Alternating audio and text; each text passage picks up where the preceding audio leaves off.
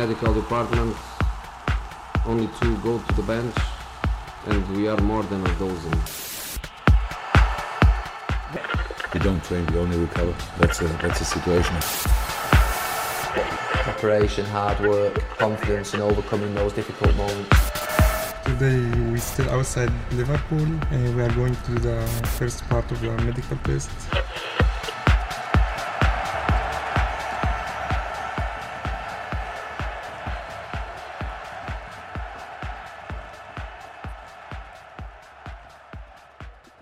Welcome to this Football Medicine and Performance podcast. I'm Ronnie, a member of the FMPA education team and your host for today's podcast. Today, I'm delighted to be joined by Dr. Ronnie Banerjee. Ronnie is a GP, sports doctor, and MSK physician, currently working as the head doctor of Hull City, and also having roles with GB Taekwondo and in the rugby league with Leeds Rhinos and Jamaica. Ronnie is the director of AB3 Medical, an up-and-coming company that aims to revolutionise current medical note-keeping practice by empowering the athlete and providing continuity throughout a player's career.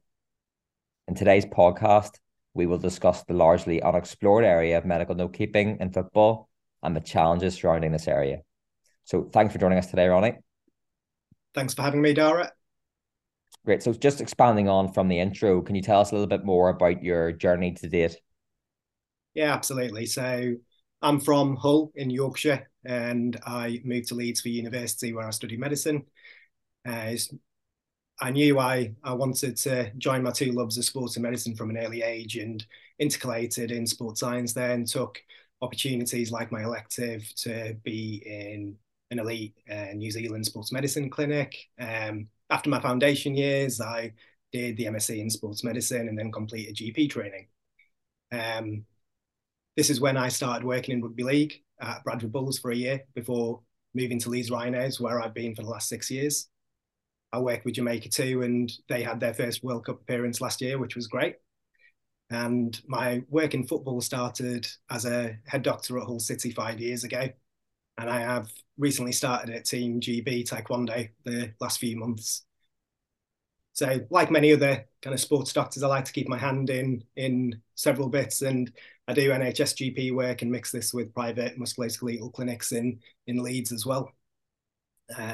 The mix of elite team and individual sport alongside working in other healthcare sectors, I enjoy doing that as it allows you to take the positives from one and use those experiences to try and improve service delivery in another.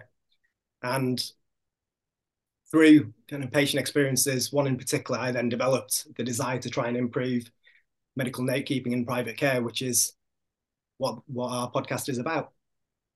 Yeah, thanks, Ronnie. And such a varied background that you have, and clearly a lot of experience in a variety of sports. And jumping straight into our podcast, which is all about medical note keeping, you recently contributed to the 41st edition of the FMPA magazine. Can you just summarize to our listeners what this article was about? Yeah, absolutely. So after a case I was involved in, I wanted to see medical note keeping and handover standards across elite English football and rugby league to see and assess kind of if the current guidelines are being met and if colleagues were having similar experiences as mine.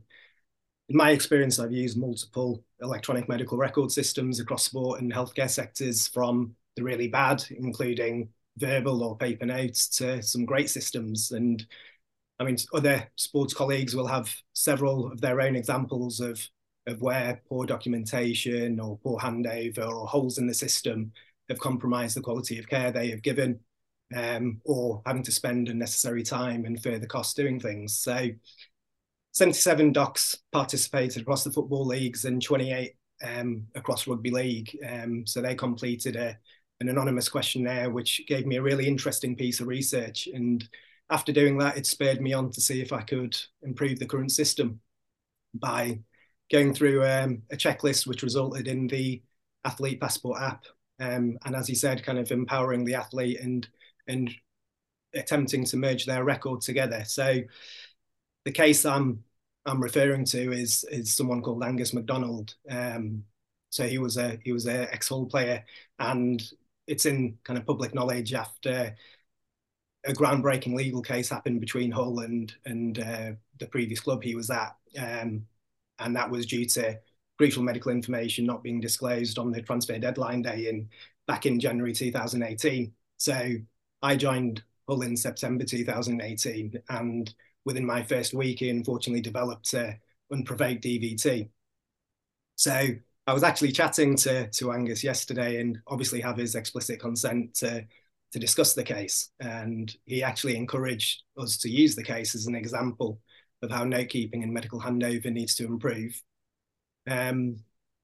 Otherwise, someone might not be as fortunate as him by him being back playing professional football against all the odds, when other people might suffer fatal consequences with what happened with him. So going on to giving a little bit of a summary of his case, my predecessors were treating his mild iron deficiency anemia with supplements as they believed it was secondary to celiac disease.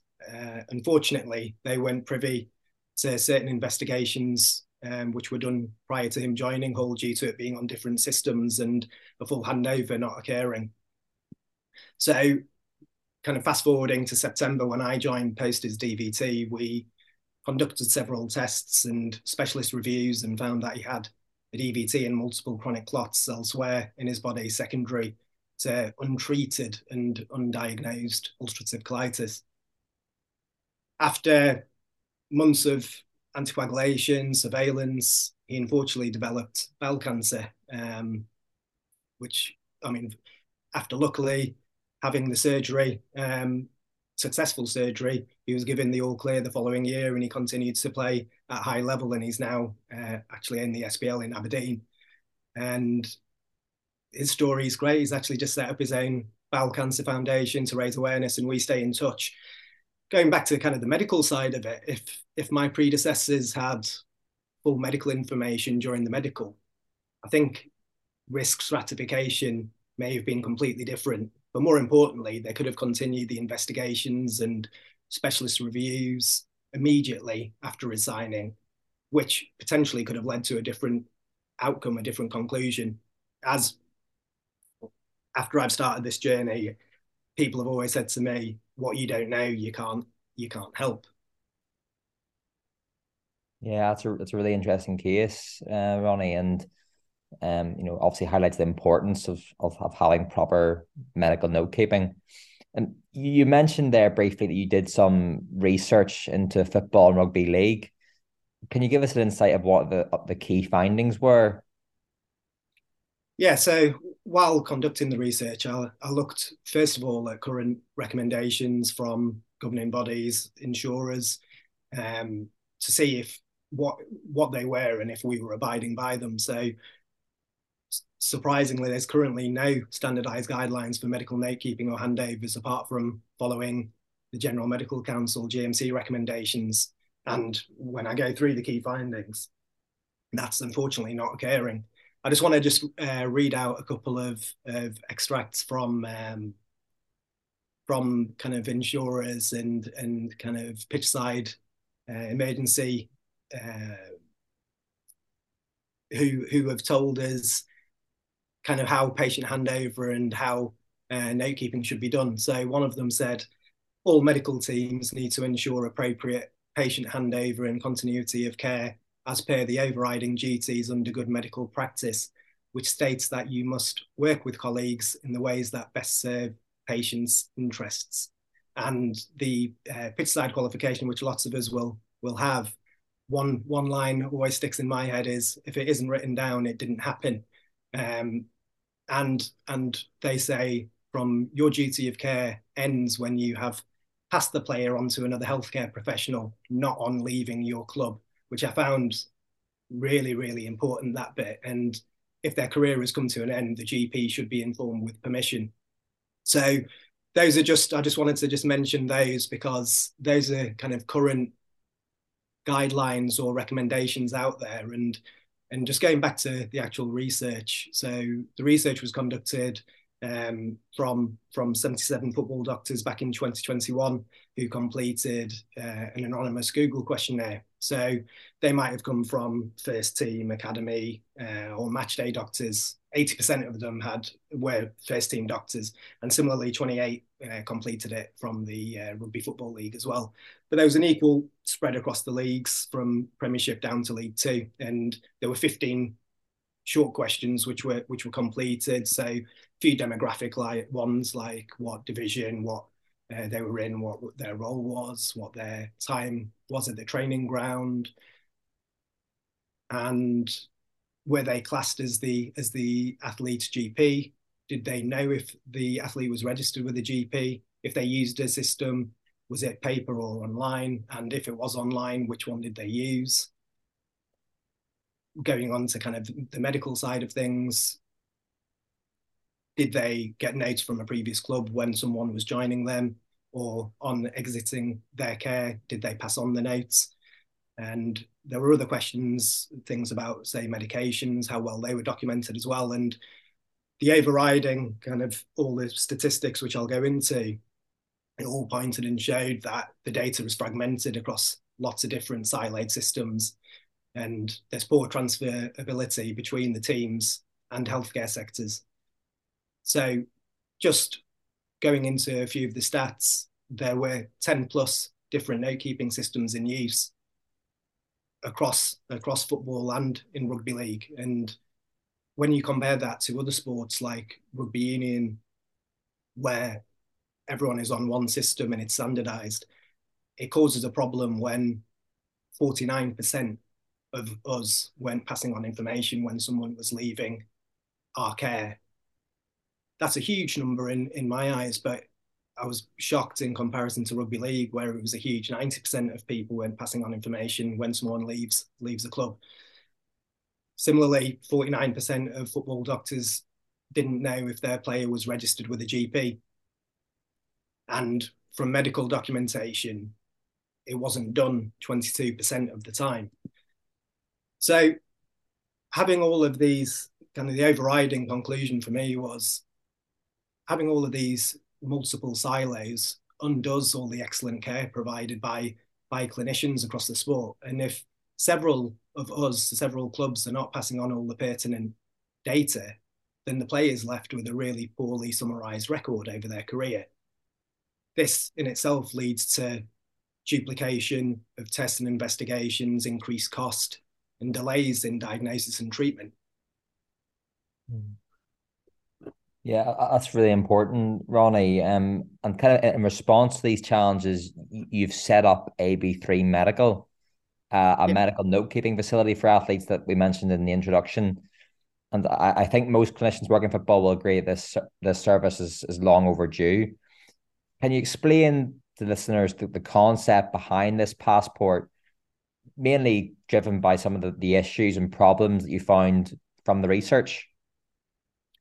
Yeah, so from the research and where it came about, I think the challenges are clear because we've all experienced them firsthand. From the clinician perspective, we've already mentioned what you don't know, you can't help. And if there's a mix of NHS and multiple private providers across all of these different silos in the UK alone, you're more likely to miss important medical information and spend unnecessary time trying to claw back that data. So the examples of kind of regular scenarios where that happens when a player attends A&E or goes to their GP, and we're trying to chase correspondence such as discharge letters, blood scans, vaccinations, when players have screenings such as cardiac or bloods from multiple different private providers over several years in different clubs or different countries, and we don't have a trail of these. And if we did, it might change the management. Or chronic disease management being suboptimal when you're seeing multiple different specialists who are at the top of their game, but if no one's actually linking the record together when they're moving from club and country, or the player might not even be registered with a GP where there's a central service for it. But another example which kind of springs to mind is recurrent muscle or joint injuries, and trying to get, which happens on a regular basis, you're trying to collate previous scans, specialist appointments, injections, and trying to stop unnecessary delays or duplication of tests or worsening injury for that player. So those are kind of examples of kind of daily issues which people might have, and kind of other challenges are for those third-party clinicians who use different systems. So yes, I might be the head doctor of a team, but when you're the specialist, or they're going to hospital, or a different match day doctor, or they're on international duty, they all use different systems or might not be using a system at all. And consequently, they're unaware of the entire presentation, or they're reliant on my referral letter or secondhand information from a patient. And that's often with complex presentations, and you can't rely on, or it's unfair relying on a player to remember multiple investigations which they've had. And I think a big challenge for that was, obviously nowadays there's lots of current hot topics, including concussion, sudden death, mental health, and lawsuits for medical negligence are on the rise, for example, in rugby league, rugby union, for head injuries. And us as practitioners, we have to be more vigilant in our note keeping and improve that. So from the actual research, there was a section where I just actually asked for just kind of notes, just other kind of thoughts of the doctors and what they thought. And it was interesting, just again, if I can just read out a couple of these, someone from the Premier League: if other clubs are as poor as we have been, then it's time there was a consensus within sports to have a workable and cost-effective solutions, going all the way down to League Two, when a doctor saying, I've got no idea when players leave the club, no notes are exchanged, no one requests them, there's no online system at the club, there's no governance system in place. So it's quite kind of scary and worrying when it's ranging from top to bottom. And moving on to kind of other challenges, there's retirement. So we've got lots of excellent work being done from player care and wellbeing departments at PFA, rugby league cares, professional players federations, and as well as the kind of mental health impacts of finishing a career. There's so much medical information collected at the end of a career through injuries, cardiac, bloods, and having to explain 20 years of that kind of information to a GP or hospital, it's hard. And they often have to start from scratch, or they have to try and claw back that information from place, and it's difficult. And finally, the club. So all these different stakeholders, the club, they're at the end of the day, they have the player as an asset to them, and they're signing this player. And through the research showed that 39% of the time it was through a phone call where medical information, if it was being passed on, was being passed on. So people are making decisions on contracts and without knowing the full picture, which leads to different tests being performed and potentially time off the pitch. So from all of that led to AB3 and trying to think of ways to improve the current situation. And it led to me thinking, actually, if we flip the current approach on its head and give the athlete for the first time an electronic medical record where they have 24/7 access throughout their career, and it would cross the boundaries of them moving clubs or moving from NHS care to private care, or if they left this country and played in a different country, something where they would be able to show a record to everybody. So I wanted to create something which was more accessible, standardized, and kind of interoperable for the clinicians as well across that player's career into retirement. So I developed a five-stage kind of, or five-step approach to what I wanted to create in my mind. And I wanted to create the standardized record. So as I mentioned earlier, in elite club and national rugby union and cricket, they're on the same system. So that allows all private healthcare, such as the screenings and injuries and scans and specialist letters, to be in one place when someone moves from clubs in this country. The second point was to make it interoperable, so for those third-party clinicians, so immediately other clinicians, other professionals can see medical information, and that might influence the care they deliver. There are currently delays, as we all know, in correspondence, or sometimes we receive nothing at all. That would as well would lead to better documentation of consultations and prescribed medication by all clinicians. Third point was to try and make a more accessible and portable record. So even if someone has a standardized or interoperable record, it still doesn't give the athlete readily available access to their own record.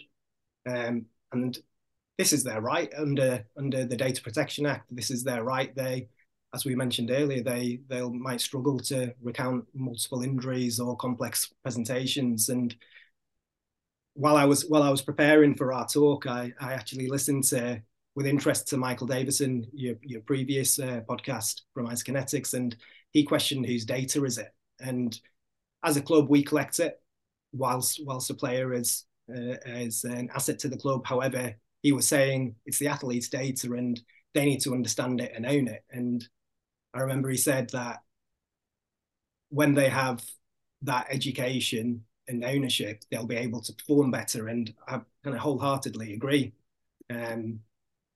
Chatting to top sports and medical lawyers after I had the idea of creating AB3, and I chatted about data ownership, and there's some grey areas, like when the club owns the platform and they're employing us, the medical staff, to put the data on. However, what isn't up for debate is that the notes that are being written are about the player, and consequently they have rights to a fully accessible medical record whenever they ask for it.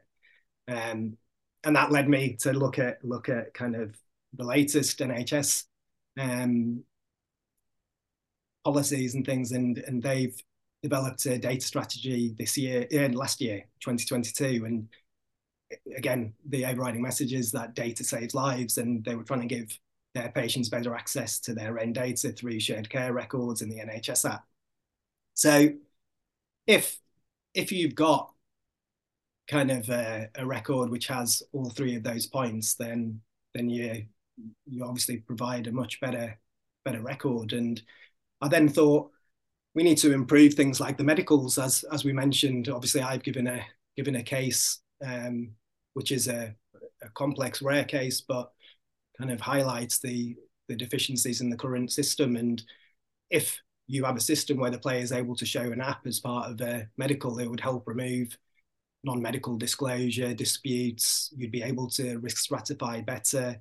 It'd help teams who have financial constraints or limited kind of provision, because they wouldn't be repeating scans or bloods or cardiac tests. And also it's transparency, removes the stigma associated with certain medical conditions, which might kind of put people off potentially signing someone wrongly.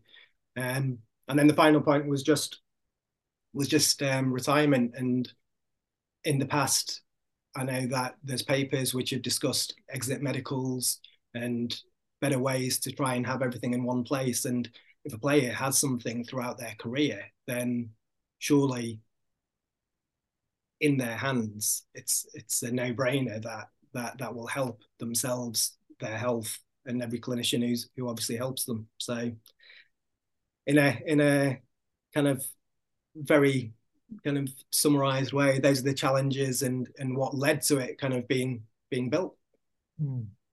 And I think throughout that you summarized some of the benefits that this medical passport would have for the athlete. You know, if you were talking to an athlete today, how would you summarize the benefit of AB3 in a nutshell? How would you summarize the main benefit to them today? So it's a integrated athlete passport app. So it's there to help manage injuries and illness better, and have huge kind of implications financially and time-wise for all the stakeholders involved in someone's care. The main thing here is that you're empowering the athlete. You're giving them access for the first time to to everything. And kind of with that consent, they can show any clinician all the right medical information straight away, whatever the club, wherever the country, wherever the healthcare sector. So major life-threatening problems, consultations, letters, scans, medications, some of the kind of instant things which they'll be able to show. And there's various other things within the app and how it works. So from how it actually kind of works with the clinician who's looking after them and the athlete. So there's a standardized clinician dashboard for the team doctor that syncs with the player's app and populates it throughout their career. So the dream scenario is a 16-year-old academy player gets put on it, and that follows them around. And as soon as they leave my care, I get taken off it, and then the new doctor would get put on it at the new team. But throughout that entire process, that player will have 24/7 access and will be able to be empowered and better understand their injuries, illness screening, and the way the actual interface. I've tried to make it as kind of easy as possible to kind of navigate through. And there's a scrolling toolbar, so it's got problem details, consultations, letters, results, medications and treatments. And on one side of a body in the middle, there's injuries, and then on the other side is where you would put illnesses and screening. And there's various other features which I've tried to put on so to make it as kind of user-friendly as possible. So there's, for that third-party clinician, there's inbuilt forms or audio dictation so that they can now directly add to a truly interoperable system, so that the regular team clinician, they immediately get a handover on their dashboard when someone leaves a message on the player's app. It protects those clinicians as well, because it's giving them as much relevant information as possible, and also the ability of recording notes. And kind of finally, I wanted to create something where it wasn't just the record, just the medical record. I wanted to create it as an athlete hub as such. So they'd have the best, in inverted commas, resources for things, instead of going off and Googling things when someone tells them they've got condition X. They can actually be signposted to the right patient websites. They can be signposted to the best nutrition, the best recovery, the best mental health resources, and try and make a one-stop shop of everything, really. Yeah, that's brilliant, Ronnie. I'm sure it would be a very useful resource for not only the athlete, but also the clinician and club stakeholders. Ronnie, I think that's all we have time for today, but thank you very much for joining us. That really was a fascinating insight into medical note keeping, and I'm sure a benchmark of things to come in the next few years. So for our listeners, we'll put the links up for any articles mentioned in the podcast, as well as a link to the website of AB3 Medical. Make sure to check out Ronnie's article in the 41st edition of the FMPA magazine, which provides a further insight into the challenges of medical note keeping. If you enjoyed today, please subscribe to the FMPA on our Spotify and SoundCloud accounts, where you can reach all of our podcasts. Alternatively, the podcasts are also available for free via the podcast section of the FMPA website. You've been listening to the FMPA podcast. Have a great day.